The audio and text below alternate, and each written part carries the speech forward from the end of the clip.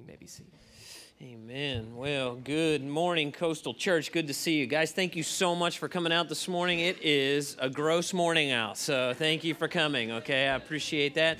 I'm going to continue in a series I've been doing in the Psalms. I'm going to finish next week, and then we'll get into some Christmas stuff, okay? So if you have your Bible, would you do me a favor? And I'm going to probably turn to a favorite of many of yours. We're going to look at Psalm 23.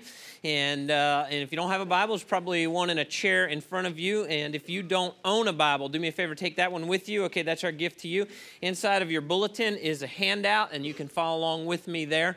And while you're kind of doing all that, I want to say two things. Number one, Pastor Jeff mentioned the budget vote coming up for the 2014 budget. And as your pastor, I just want to thank you, all of you who donate to the ministries here at Coastal Community Church. And I know times are difficult, the economy's uncertain, and those of you who choose to honor the Lord by giving sacrificially, thank you very, very much, okay? And I really appreciate you. And also want to say, just kind of put it on your radar, as you're planning your family stuff around Christmas, don't forget we've got our Christmas Eve service coming up. I think you know the date of that. But we do a 3 o'clock and a 5 o'clock service, and it's a family worship service, okay? We only have childcare for the younger guys, okay? And the rest we want you to worship as a family. We keep it short and sweet, so you can go have time with your family, try to keep it about 45 minutes. It's always just a really simple, quiet, great worship service as we remember Jesus, or God's great gift to us in His Son, Jesus Christ, okay?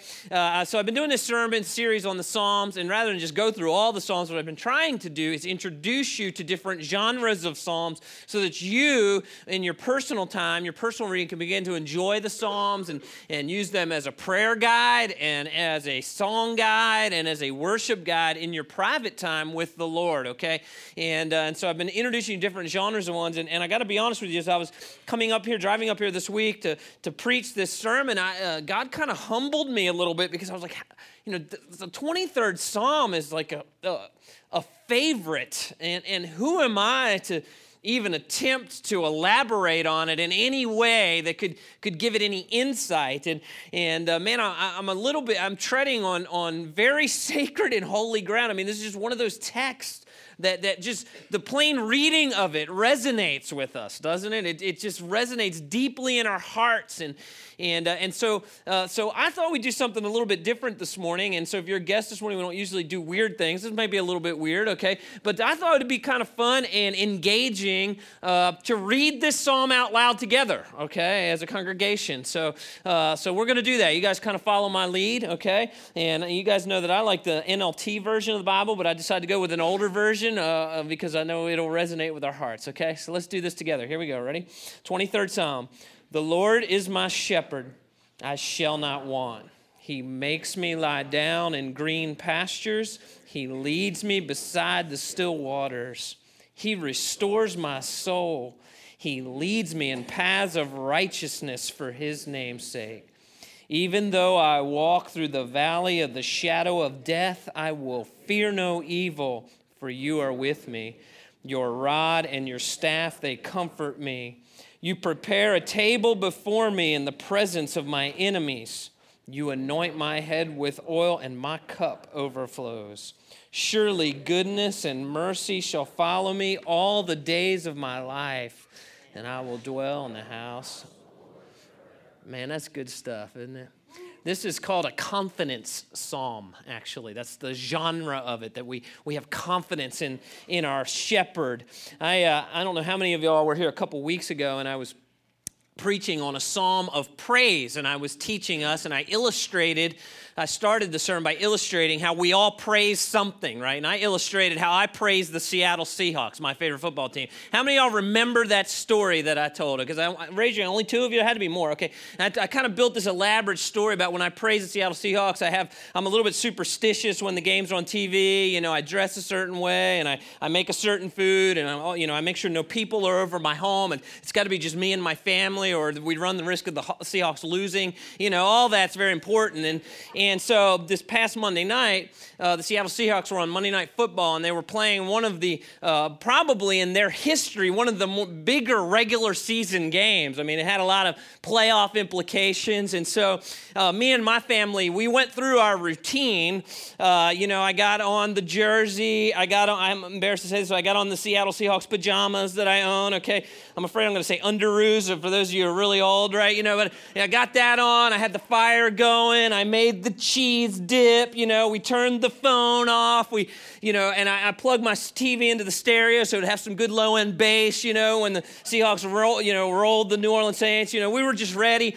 And the kickoff happens. And as the kickoff happens, my wife says, "Honey, the doorbell is ringing." Now, we have this really wimpy doorbell that it's hard to hear. And so figuring that it was someone playing a joke on me, I just turned the volume up so I wouldn't hear them. And she goes, "Honey, the doorbell is ringing." I'm like, "Okay." And my other son goes, "Yeah, it looks like there's a flashlight out there on the porch." So I go over to the porch and I open the door, and there are 2 church members standing on my porch with food and jerseys on. Mind you, they're not Seattle Seahawks jerseys. Now, I don't want to embarrass these church members, so I'm not going to give you their names, but their initials are Chris Lay and John Lindstrom, okay? And so they're standing at my door, and what begins to run through my head is all my superstition. Like, they heard my story, and now they think this could cause the Seahawks to lose if I let them in my house. And what began to run through my head is actually in 1 Timothy 3, the Apostle Paul gives a definition to some of the obligations of a spiritual leader in a church. And one of those obligations is that they're hospitable, that they open their home. And 3 times, and John Lindstrom has this on film because he's filming me, 3 times I said, "Are you serious? You really want to come in?" I mean, I wasn't going to let them in, And finally, it dawned on me, he ain't going away, And so I begrudgingly let them in my house. And the strangest thing happened, to my surprise. The Seattle Seahawks won, right? And I started to reconsider my superstitions, maybe they don't work. And as I thought about it more, I thought, maybe I've been placing my confidence in the wrong thing. I mean, maybe the Seahawks winning really has more to do with the players on the field and a lot less to do with my cheese dip that I make, And it dawned on me that maybe my confidence was in the wrong thing. Now, before I transition in the sermon, let me say this. If the Seahawks make it to the playoffs and you show up at my front door, you will not be let in, okay? I just want to be clear going forward, okay? It was funny one time. It's not funny a second time, all right? First time, shame on me. Second time, whatever. Okay, however that goes, all right? All right, now, this is a confidence psalm. Psalm 23 doesn't make any sense apart from the first line. The rest of this psalm is the question that we're going to go full circle here with this morning is, where's your confidence lie? When we pull back the curtain of your heart and your mind and your soul and your thinking, and what do we see? And if I really saw where the confidence of your heart and life really lies, because all of Psalm 23, its foundation is found in the very first line. The very first line of Psalm 23, verse 1 says, "The Lord is my" what, church? Shepherd. The Lord's my shepherd. Now, I want to zero in here for a minute. The idea here is that your confidence lies in Christ alone. The rest of this psalm will not make sense if your confidence is in other things. The Good Shepherd, and we're going to run with this in a few minutes to John chapter 10, where Jesus is teaching him, and he proclaims himself as the Good Shepherd, and I'm convinced that he had Psalm 23 in mind. Okay, by the way, the Psalms were Jesus' Bible. The Psalms were Jesus' hymn book, okay? I'm convinced he had Psalm 23 in mind, but the key is where your confidence lies. The key is where your heart is. This is not some religious box to check. It's not some religious duty that you perform. It's the confidence of your heart. And the language here is that of shepherding. And it's an interesting word because my gut tells me that most of us in this room, we don't understand the purpose and the role of a shepherd because we have no idea idea. We don't tend sheep, right? But this psalm was written by David, King David, okay? And if you remember where King David was found, remember, where was he found? He was found doing what? He was found being a shepherd. And so he deeply and had an intimate understanding of what it is a shepherd does all day, every day. In fact, we get a little glimpse of that. You know, when I think about a shepherd, I think about this quiet, silent night, you know, a guy with a robe and a little crooked hook, you know, he's just kind of standing there. He really doesn't do much all day, right? The sheep just do what they do, and you just watch them, okay? How many of y'all remember the story of David and Goliath? And I've used this illustration before, but this gives you a little insight into the role of a shepherd. Remember the story of David and Goliath where he comes up to the battlefront, the people of Israel battling the Philistines. He comes to the battlefront. If you remember, he's not yet a soldier. He comes up to bring some lunch and some goodies to his brothers who are fighting the battle. And when he gets there, there's this Philistine. He's huge. His name's Goliath, and he's cursing the people of Israel, and he's cursing the God of Israel, and he's challenging the whole nation to a one-on-one battle. He's the largest man of the opponents, okay? And so if you remember back to your Old Testament history, do you remember who was the king at the time? It wasn't David. Who was the king before David? It was King Saul. And you remember why King Saul was made king? Anybody remember? Because he was tall. So if this was the battle of the bigs, okay, King Saul should have been out there, right? But he doesn't have the heart of a king. He doesn't have the heart of a great leader, and so he's not out there, and so he's cowering. And so David, the shepherd boy, comes up. He hears this God-cursing Philistine, and he says, "What are you all doing? I will go out and face the giant," okay? And I want you to see this. I've used this illustration before, and I remember when this really caught me a couple years ago, this passage, 1 Samuel chapter 17. So David is trying to convince King Saul to let him go out with a slingshot, okay, to face this guy. He says, I've been taking care of my father's sheep and goats. Now, let's back up here for a minute. I want to pause. I want to give you this, okay? You got to get the context. This Philistine, Goliath, is taunting the nation of Israel. And basically the challenge is, if I beat your best warrior, then you as a country have to serve us. And if you beat me, our best warrior, then we will be subservient. I mean, we're talking about slavery here, right? I mean, we're talking about a nation bowing to another. That's how huge this contest is. And so David shows up. He's irritated at Goliath. And his resume is, I've been a shepherd, okay? Seems kind of funny, right? Like, really? He goes on, I've been taking care of my father's sheep. I know a little something about this, is what he's saying, all right?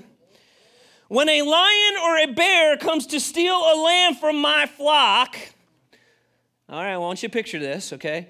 This is hundreds of pounds of animal, okay, that's hungry. Now, I'm telling you, if I'm the shepherd and I got a flock of 100 sheep and you go up to one, I'm like, you can have the one. All right, come on, we're going this way, all right? When a lion or bear comes and steals a lamb from my flock, I go after it with a large shotgun. No. I go after it with a club and rescue the lamb from its what? I mean, you're talking hand-to-hand combat, okay? That's what we're talking about. If the animal turns on me, I grab it by its jaw and I club it to death. Guys, David is a man's man, okay? That's what we're talking about here, okay? I have done this to both lions and bears, and I will do it to this pagan Philistine too, because he has defied the armies of the living God. The Lord rescued me from the claws of the lions, and the bears will rescue me from the Philistine. And I want to share that with you. David understands shepherding, okay? It's not a guy sitting on a hill with a crook. If the Lord is your shepherd, he's everything to you. I mean, the enemies of your faith, the enemies of your life, in fact, that's part of the picture of David and Goliath. I think a lot of people teach the story of David and Goliath, and they teach it wrong. They say, now, just like David, you go out and face your giants.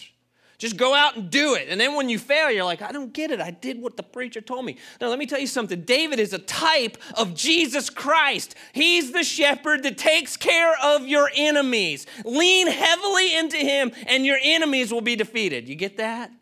Jesus is your good shepherd.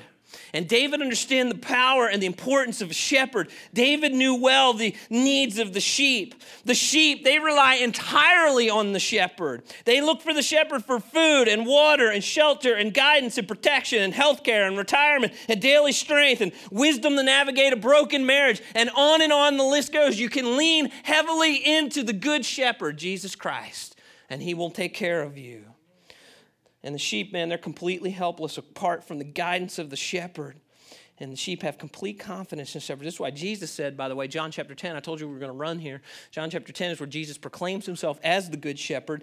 He says this in John 10:26. He says, but you don't believe me because you're not my sheep. See, some of you here, maybe you're wrestling with belief in God. I'm going to tell you why that is. You're not yet one of in his sheepfold. Your confidence is lying in something else. Your confidence is lying in your own self or in your economy or in your finances or in a relationship with someone else or on and on the list goes. Okay, but if you're confident, then you will hear the voice of God. Verse 27, my sheep, they listen to my voice. I know them and they follow me and I give them eternal life. Get this, church, and they will never perish. No one can snatch them away from me. For the Father has given them to me, and he is more powerful than anyone else. By the way, one of the things I love about this verse is it teaches me that my salvation has a lot less to do with me. It has a lot more to do with whose hands I'm in.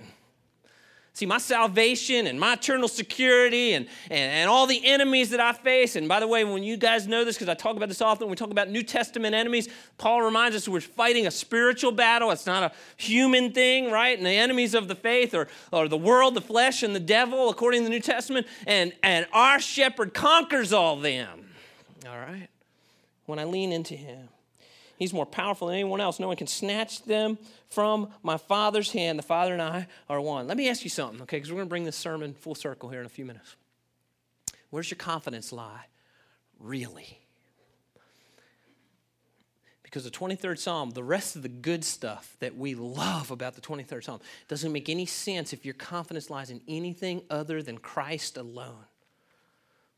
So where's your confidence lie really? Money? A degree, a relationship. Some of you here are still dependent on you. Like, I'm just going to pull myself up by my bootstraps. That's the American way. I got to tell you something. I can be a failure sometimes, so I'm really glad my life doesn't depend on me. Right? So I want to encourage you. My hope is at the end of the sermon, you can sit here and you're going to go, you know what? I'm going to join David by saying, the Lord is my shepherd. Because the rest of this psalm, if you have complete and unwavering confidence in him, it's a great psalm of hope. Because the psalmist says this, if you're confident in the Lord, you'll have rest, renewal, and purpose. I could never unpack all the thoughts in this psalm, but you will have rest, renewal. Here's three. Ready? Rest, renewal, and purpose. Psalm 23, verse 1 says, the Lord is my shepherd, I shall not want. He makes me lie down in green pastures. He leads me beside the still waters. He even restores my soul. And he leads me in paths of righteousness for his name's sake. When you have rest in Christ, there's no want.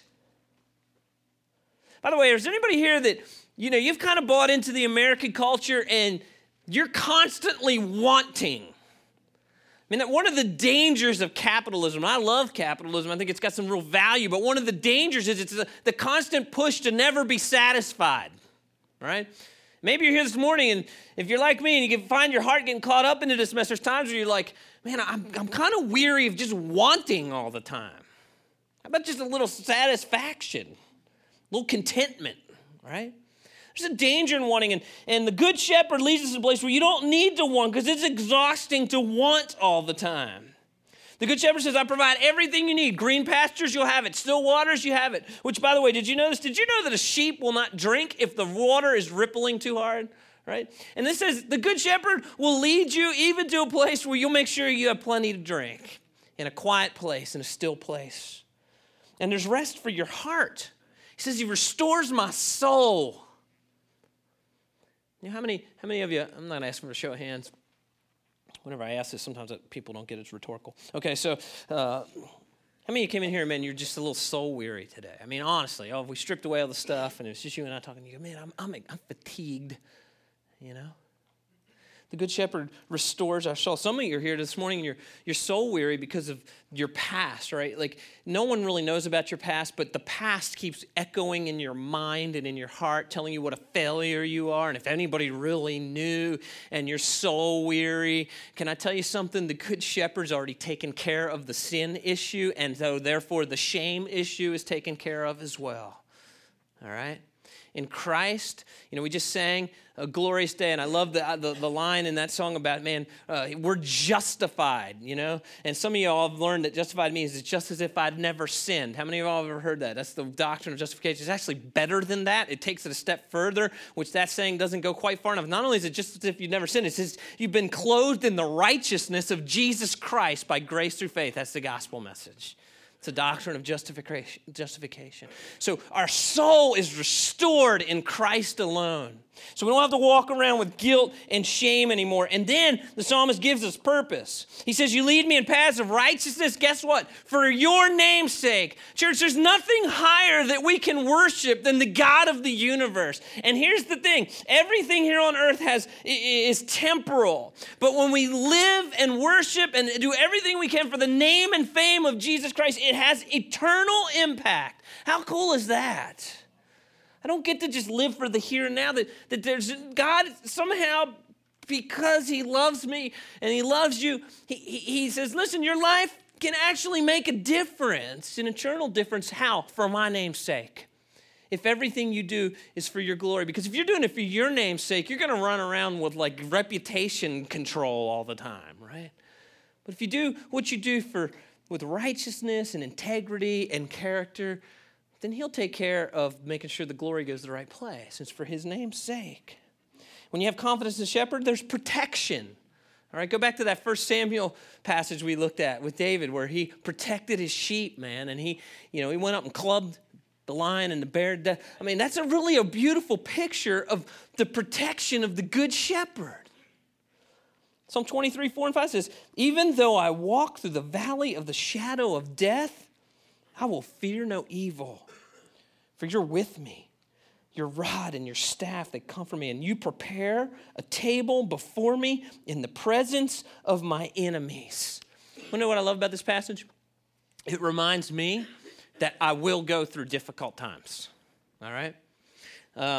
We live in a culture where a lot of the teaching in American culture, and I think some of this has to do with the prosperity of America, is that if you become a follower of Jesus, man, everything works out good all the time. Every day's Friday kind of thing, right? No, not every day's Friday. Psalm 23 reminds us, not every day's Friday. There are times you will go through difficult times, all right? If you're here today and you're investigating Jesus Christ, okay, he gives the abundant life and he gives eternal life, but that doesn't mean there's never difficult times. Why is that, by the way? You know why that is? There's things that happen in difficult times that can't happen any other way, all right? There's characteristics that God wants you to know about him. He's forming in you Christ-likeness. He's forming in you the characteristics of the Godhead, and sometimes the only way that can happen is going through difficult times. The second reason we go through difficult times is sometimes there's only things going through difficult times. That's the only way there's certain things in your life that can bring glory to God and make Jesus famous. And so we're going to go through difficult times. And so what this passage teaches is, even though you may go through difficult times, you're going there with a sovereign God who is fully in charge and is using your difficult times to bring glory to God in all things. Even when you walk through the valley of the shadow of death, you don't have to fear because God is with you. And then the weapons of the shepherd are there. The rod and the staff are buffering the sides so that the purposes of God and the glory of God will be revealed in and through you, even in difficult times. One of my favorite lines in the 23rd Psalm is verse 5, and you prepare a table before me in the presence of my enemies. You want to know why I love that? To me, it's battlefield imagery, right? And by the way, life here on earth is not peacetime. That's the next life, okay? When Jesus, and Pastor Jeff kind of reminded us that there's the first coming and the second coming. Second coming is when everything's going to be set right and it's going to be peacetime. In the meantime, it's kind of battle time, right? But even in the midst of the battle, and battles grow wearying and it grows difficult, and it's difficult to remember that, I have this lifetime of service to the Lord and we have enemies. It's going to be difficult. And there is this time when Jesus comes and going to set it all straight. But in the meantime, man, it can be wearying in the middle of the battle to play your little lot in life and do whatever God's called you to do. But even in the middle of that, there's times where God gives us a respite. And he prepares a table, a banquet feast for us, even in the presence of my enemies, while they look on and watch me rest, because God has provided. You see that? I was telling the worship team that one of the things, whenever I read this line, I always think about is corporate worship, actually. I think about this time where we gather and we sing truths to God and about God, and we're reminded of the truths of God through the preaching of the word, and we hang out with other believers, other saints of God who encourage our hearts and remind us of the truth and remind us of the future of what God has for us. And in that, there's times where this, for me and hopefully for you, is like a spiritual banquet feast in the presence of my enemies, where I just pause for a few minutes of my week and go, oh, God, yes, thank you. You're still in control, because it sure didn't feel like it a lot of times this week, right? You prepare a table before me in the presence of my enemies. When we run this through the New Testament, the Apostle Paul reminds us, he says, can anything ever separate us from the love of Christ or Christ's love? Does it mean he no longer loves us if we have trouble or calamity or persecuted or hungry or destitute or in danger or threatened? In other words, does it mean he doesn't love us if we go through difficult times? Of course not. He says, as the scriptures say, for your sake we're killed every day. We're being slaughtered like sheep. By the way, going back to the Psalms, this is a quote from Psalm 44.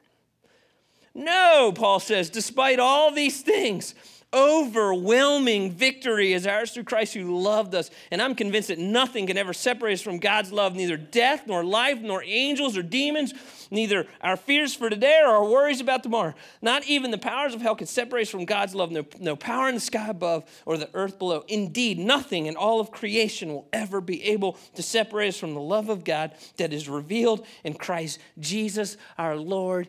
Even if I pass through the valley of the shadow of death, you're with me. All right? If you have confidence in the Good Shepherd, he's with you all the way through. And when we have confidence in Christ, our Good Shepherd, he brings us honor and blessing. He brings honor and blessing. That's what it means to anoint your head with oil. He says, you anoint my head with oil, and my cup, it overflows. When you lean heavily into God's ways and obedience to his word and his teaching, the natural result is honor and blessing.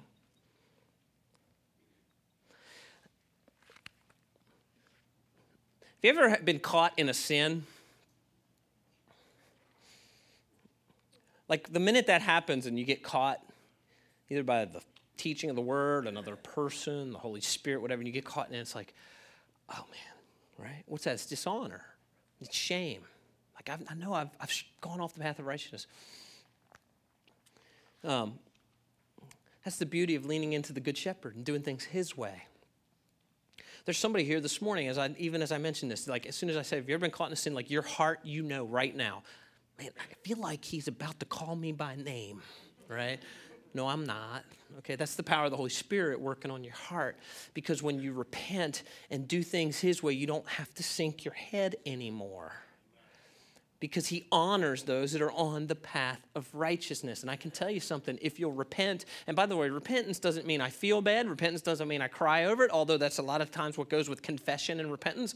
Repentance means 180 degrees. Repentance means I'm done doing it my own way. I'm going to turn and I'm going to do it God's way. Okay? That's what repentance means. When you repent and you do things God's way, guess what he does? He honors that. You get out of the muck and you follow after him, and he honors your repentance. And then he blesses you. He says, your cup, it overflows. How many of y'all had the opportunity, I hope you did over the Thanksgiving weekend, I always try to take some time to do this, to just give thanks to God, right? And when you start giving thanks to God, you kind of start counting your blessings. If you remember the old hymn, count your blessings, name them one by one. Have you start doing that? You know what happens? It doesn't take long, no matter your situation in life. When you start counting your blessings, you go, my cup is overflowing, man. Right? And again, it's the American dream and the commercialism that bombards us with, be dissatisfied, be dissatisfied, be dissatisfied, be dissatisfied. When you take a few minutes to be satisfied with what you have, it doesn't take long for you to go, man, my cup, it overflows. Why? Because they're honor and blessing for those who keep Christ as their good shepherd. Finally, there's the hope when Christ is the good shepherd of eternal life. It's the hope of eternal life. Psalm 23:6 says, surely goodness and mercy shall follow me all the days of my life, and I will dwell in the house of the Lord for how long? Forever. Forever and ever. There's two things here. First of all, there's the promise of what I like to call the abundant life, and I steal that from Jesus, okay? Jesus said this in John chapter 10. He says, I'll tell you the truth. He says, I'm the gate for the sheep. All who come before me were thieves and robbers, but the true sheep did not listen to them. Yes, I'm the gate. Those who come through me, they'll be saved. They will come and go freely, and they'll find good pastures. Verse 10, the thief's purpose is to steal and kill and destroy, but my purpose is to give them a rich and satisfying what? Life. That's abundant life. When you lean into the good shepherd, man, surely goodness and mercy will follow you all the days of your life. That's abundant life, but there's also eternal life in Christ. Now, I've been realizing this month that I'm middle-aged, okay? I had one of these young people this week say something about getting older like me. When I'm older like you, I'm like, oh, it's horrible to contemplate your mortality, isn't it? Like, And so if you're here today and you haven't contemplated your mortality, Merry Christmas, my Christmas gift to you, okay? It's an opportunity to contemplate your mortality, okay? So, we're just getting older, and all of us is promised a funeral unless Christ returns, okay? That's the deal. And I remember a couple years ago, I was planning a funeral for one of our longtime church members, and man, there's something. I'll start thinking about some of them individually. I'll get emotional, man. There's something about memorializing the life of someone who really served God.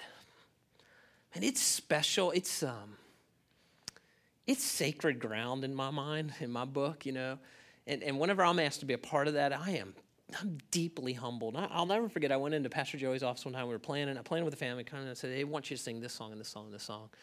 And he was like, man, he goes, he said the same thing. He goes, it's a great honor to be a part of this man's life.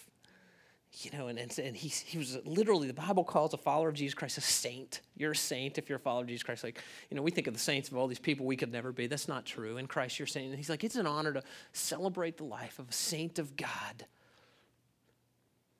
Because we have the hope that a person who's leaned heavily into the good shepherd through their life will dwell in the house of the Lord forever and ever and ever and ever and ever and ever, and I'm just getting started. It's incredible.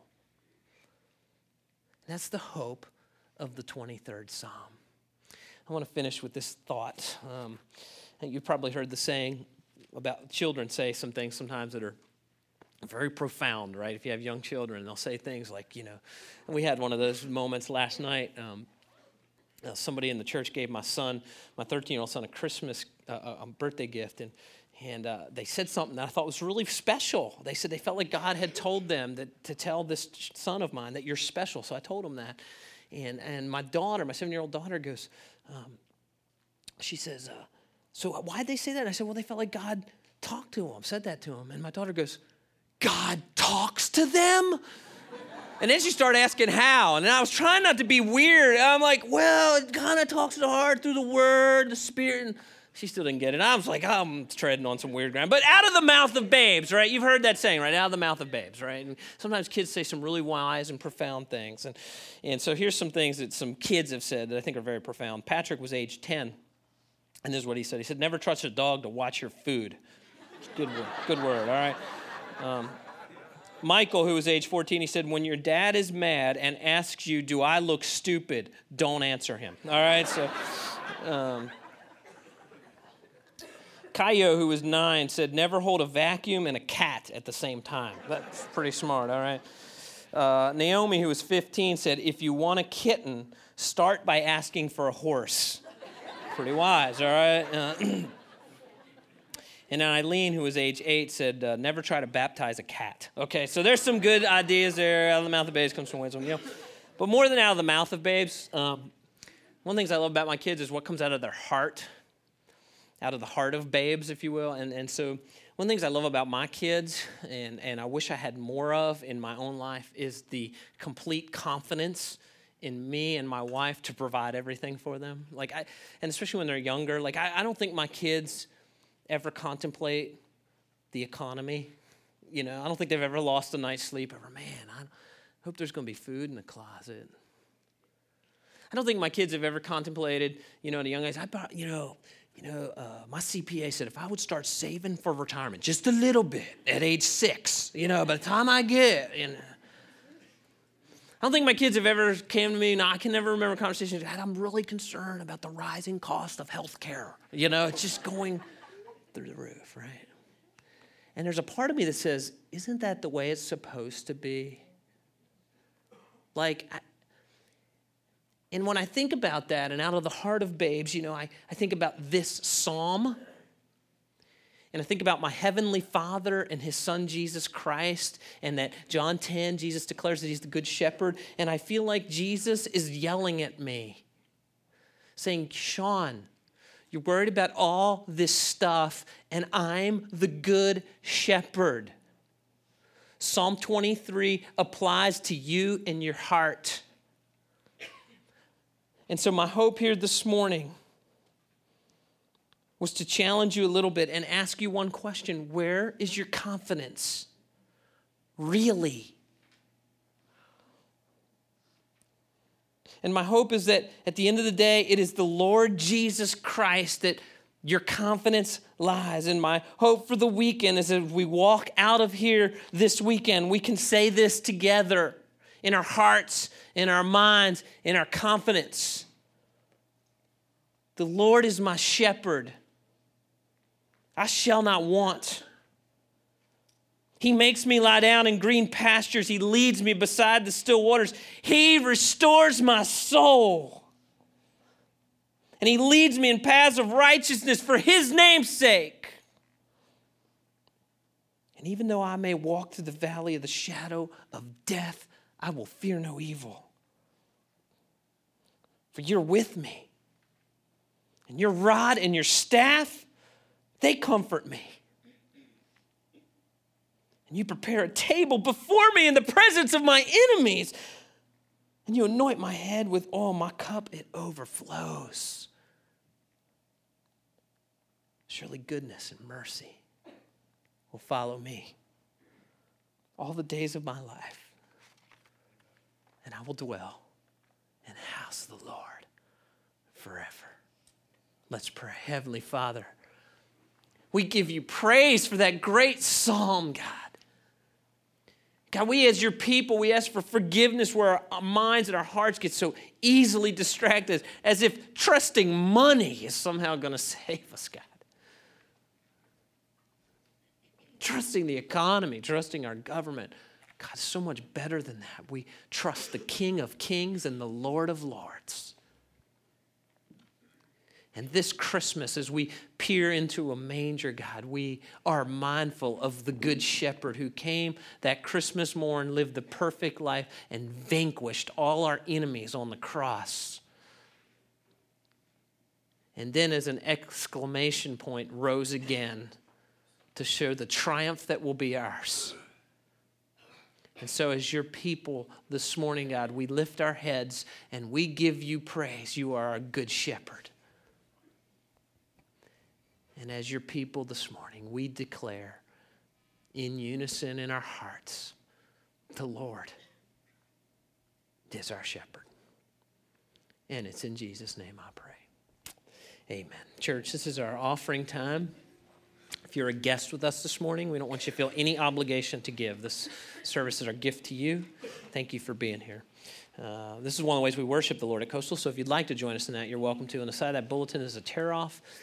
If you want to fill that out as a guest, we just want to send you a thank you card. One thing before I turn it over to Joey, this morning, if God's Spirit's been gnawing on you, kind of speaking to you, challenging you a little bit, and you'd like to pray with someone, you realize, man, my confidence has been lying in something other than the Lord, and I'd just like to talk to someone, pray with someone. We always have some prayer team members up here in the front row after the service. They wear a purple shirt. Man, they would love to minister you that way through a word of prayer. Okay? I'll turn it over to Joey.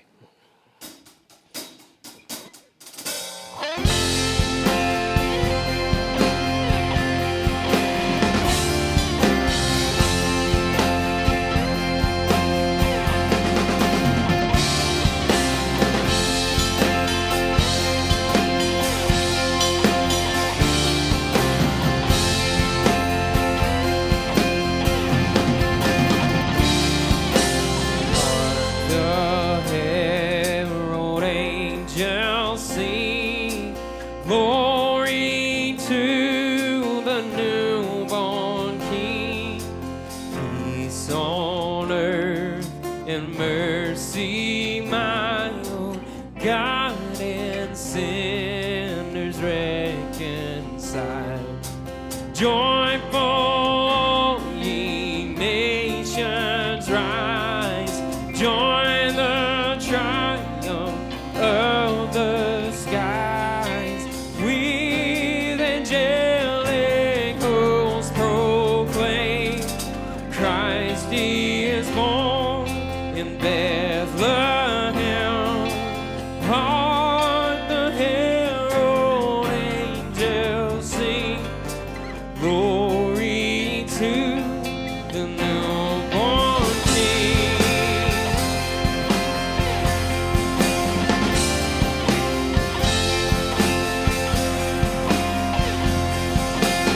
Would you guys stand with us? The highest heaven adored Christ the everlasting Lord. Late in time, behold him come, offspring of the virgin's womb. Veiled in flesh, a Godhead seen, hail the incarnate, the